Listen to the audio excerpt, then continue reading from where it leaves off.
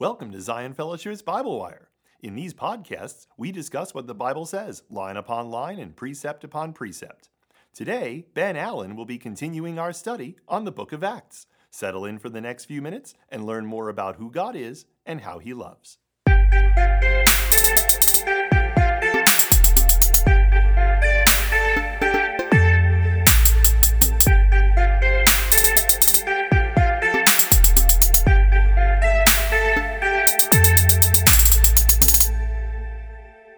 Hi, everyone.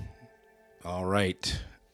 We are polishing off our halfway mark, not only in the book of Acts, obviously, but with my current batch of 6 episodes. What do you think of this format? Let us know in the comments or message us on social media.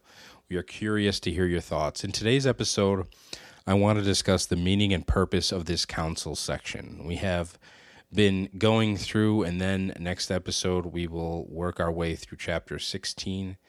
At one level, Luke wrote to record the amazing way in which God brought unanimity, I'm not saying that word right, an agreement to a potentially disastrous situation in the early church.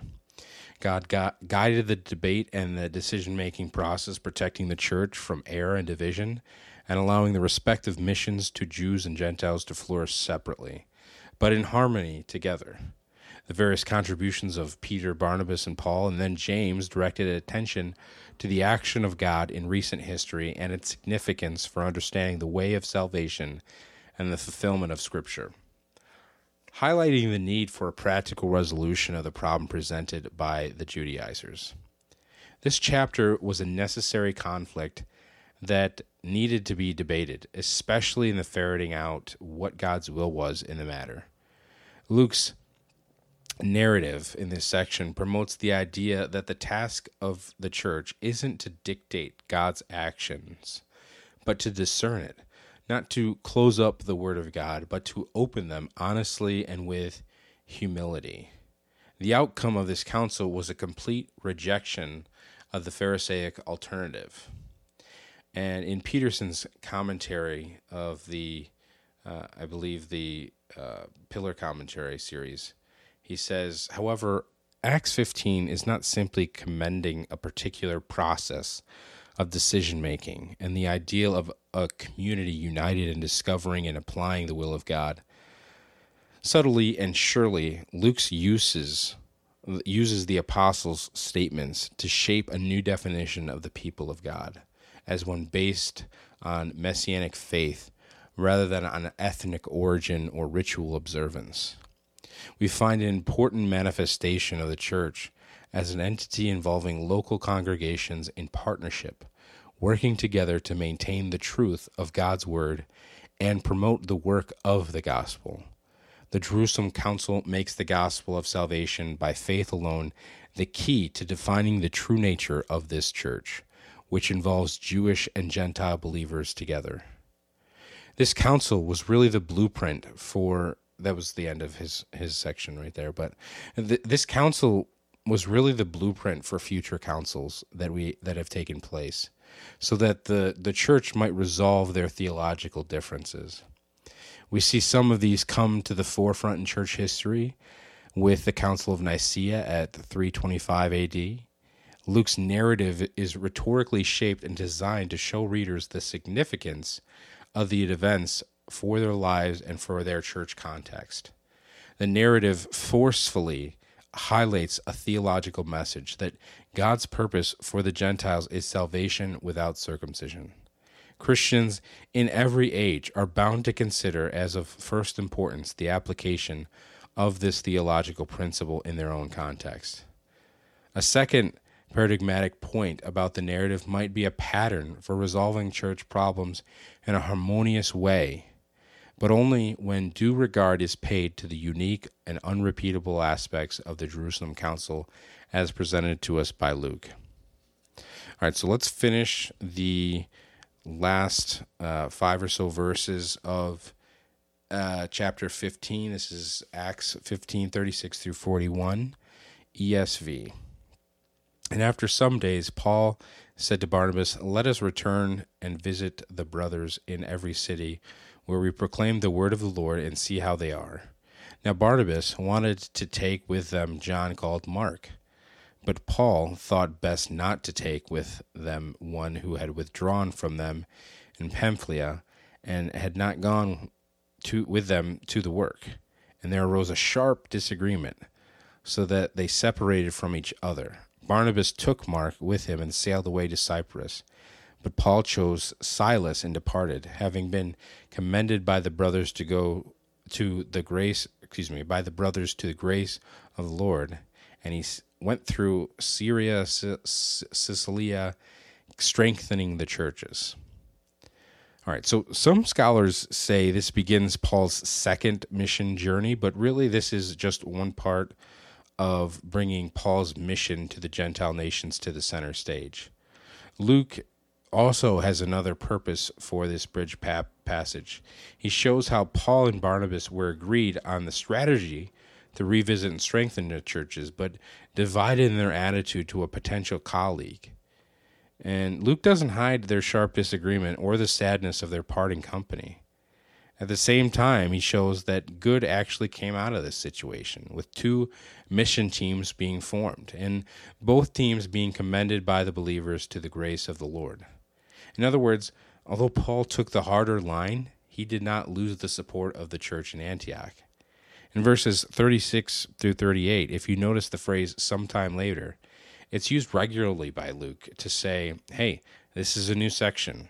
Okay, so I want you to really take note of this idea. Whenever it says sometime later, like in Acts 18:1, 21 verse 15, chapter 24 verse 1, and in verse 24 of chapter 24, chapter 25 verse 1, chapter 28 verse 11, and then also in verse 17. So all those sections, there's a passage of time that takes place. Barnabas appears to have agreed with Paul's proposal to go back and visit all the towns where they had preached the gospel and see how they were doing. However, when Barnabas wanted to take John, also called Mark, with them, a serious division emerged.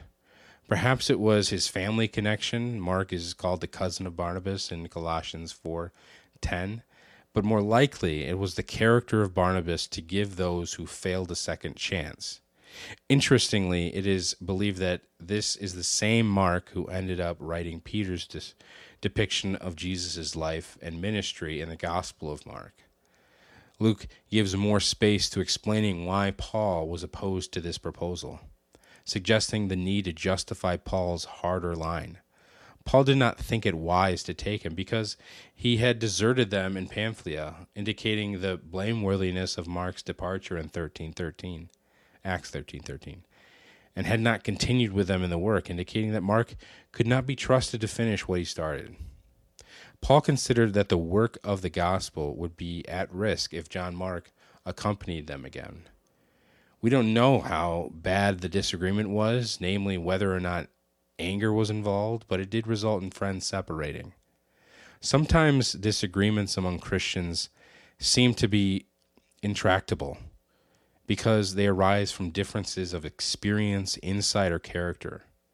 In this case, the partners disagreed about the wisdom of taking a colleague on a long and arduous journey with a small team requiring unanimity, trust, and mutual support, when the person himself had previously proved to be unreliable in the course of a similar undertaking. Marshall, the biblical scholar, describes it as a classic example of the perpetual problem of whether to place the interests of the individual or of the work as a whole first, and there's no rule of thumb for dealing with it. Luke does not hide the seriousness of the situation, showing that they finally parted company because John Mark had previously left them. There are two words that play off one another in Greek here. Apokoristonai in verse 39, and then also in Acts 13:13, apokoresis, when Paul separated. Barnabas is not mentioned again in Acts, though in 1 Corinthians 9:6 he's mentioned as a colleague of Paul again. And so the validity of his confidence in Mark is later shown by Paul's later acceptance of Mark as a colleague. So obviously there's a happy ending here. But Luke does not pass judgment on either party, but indicates the good that came out of the separation because two mission teams were formed. Barnabas took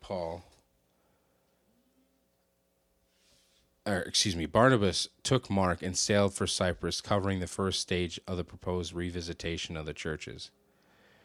Paul's choice of Silas as his partner is particularly significant in the context. He represents the unity of purpose between Jerusalem and the mission launched from Antioch, a unity achieved through the Jerusalem Agreement. Silas was one of the emissaries from Jerusalem chosen to accompany Paul and Barnabas on the return to Antioch with the letter from the council. His way of encouraging and strengthening believers in verse 32 clearly commended him to Paul as the suitable mission partner. The second journey began from Antioch as the first one did, with the leaders commended by the believers to the grace of the Lord. Let's finish up in this episode with Peterson's commentary. Traveling overland this time, Paul and Silas went through Syria and Cilicia, strengthening the churches, initially covering the area specifically addressed in the letter from Jerusalem.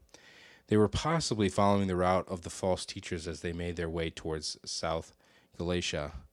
This meant walking through the narrow pass in the Tarsus Mountains known as the Cilician Gates and traversing some rugged territory before reaching Derbe. Luke gives us no details about the founding of churches in Syria or Cilicia, but Galatians 1:21 and verse 23 indicates that some of Paul's earliest evangelistic endeavors were in that region. What should we make of this separation of Paul and Barnabas? First, they were men, not angels, flawed humans. Even those mighty missionaries will sometimes face moments of contention. I'm thankful for this dose of harsh reality here in Acts, because many dream of doing ministry in a perfect church, certain that a perfect pastorate or a lay leader role is out there, but it's not. To fix our thoughts on the idea that there might be this ministerial pornography, which appeals to the lustful hearts of idealists, which thirst is never satisfied as they bounce from one church to the next in hoping of finding the ideal post. We will all encounter relational challenges while doing God's work, so let's walk humbly and gracefully before God and one another. We should also be encouraged that God sovereignly worked through the conflict to achieve his purposes. The result of the split is that instead of one mission journey, there are two. This doesn't imply that all Christian arguments are justified. This text doesn't give us a warrant to complain, murmur, and quarrel with other brothers and sisters. These are sinful behaviors. But it tells us God can work through all sorts of means to advance his gospel. He can even bring about growth through separations. This split surely wounded both men, for through it Barnabas lost the companionship of the most powerful missionary of all time, and Paul may have lost the friendship of a man to whom he was greatly indebted. Yet through pain and the conflict, the gospel marches on.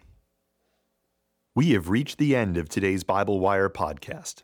If you'd like more information about our church, or if you'd like more resources related to this podcast, you can find us online at www.zionfellowship.net. We're also available on social media. Look for Zion Fellowship. Thank you for joining us today on Bible Wire.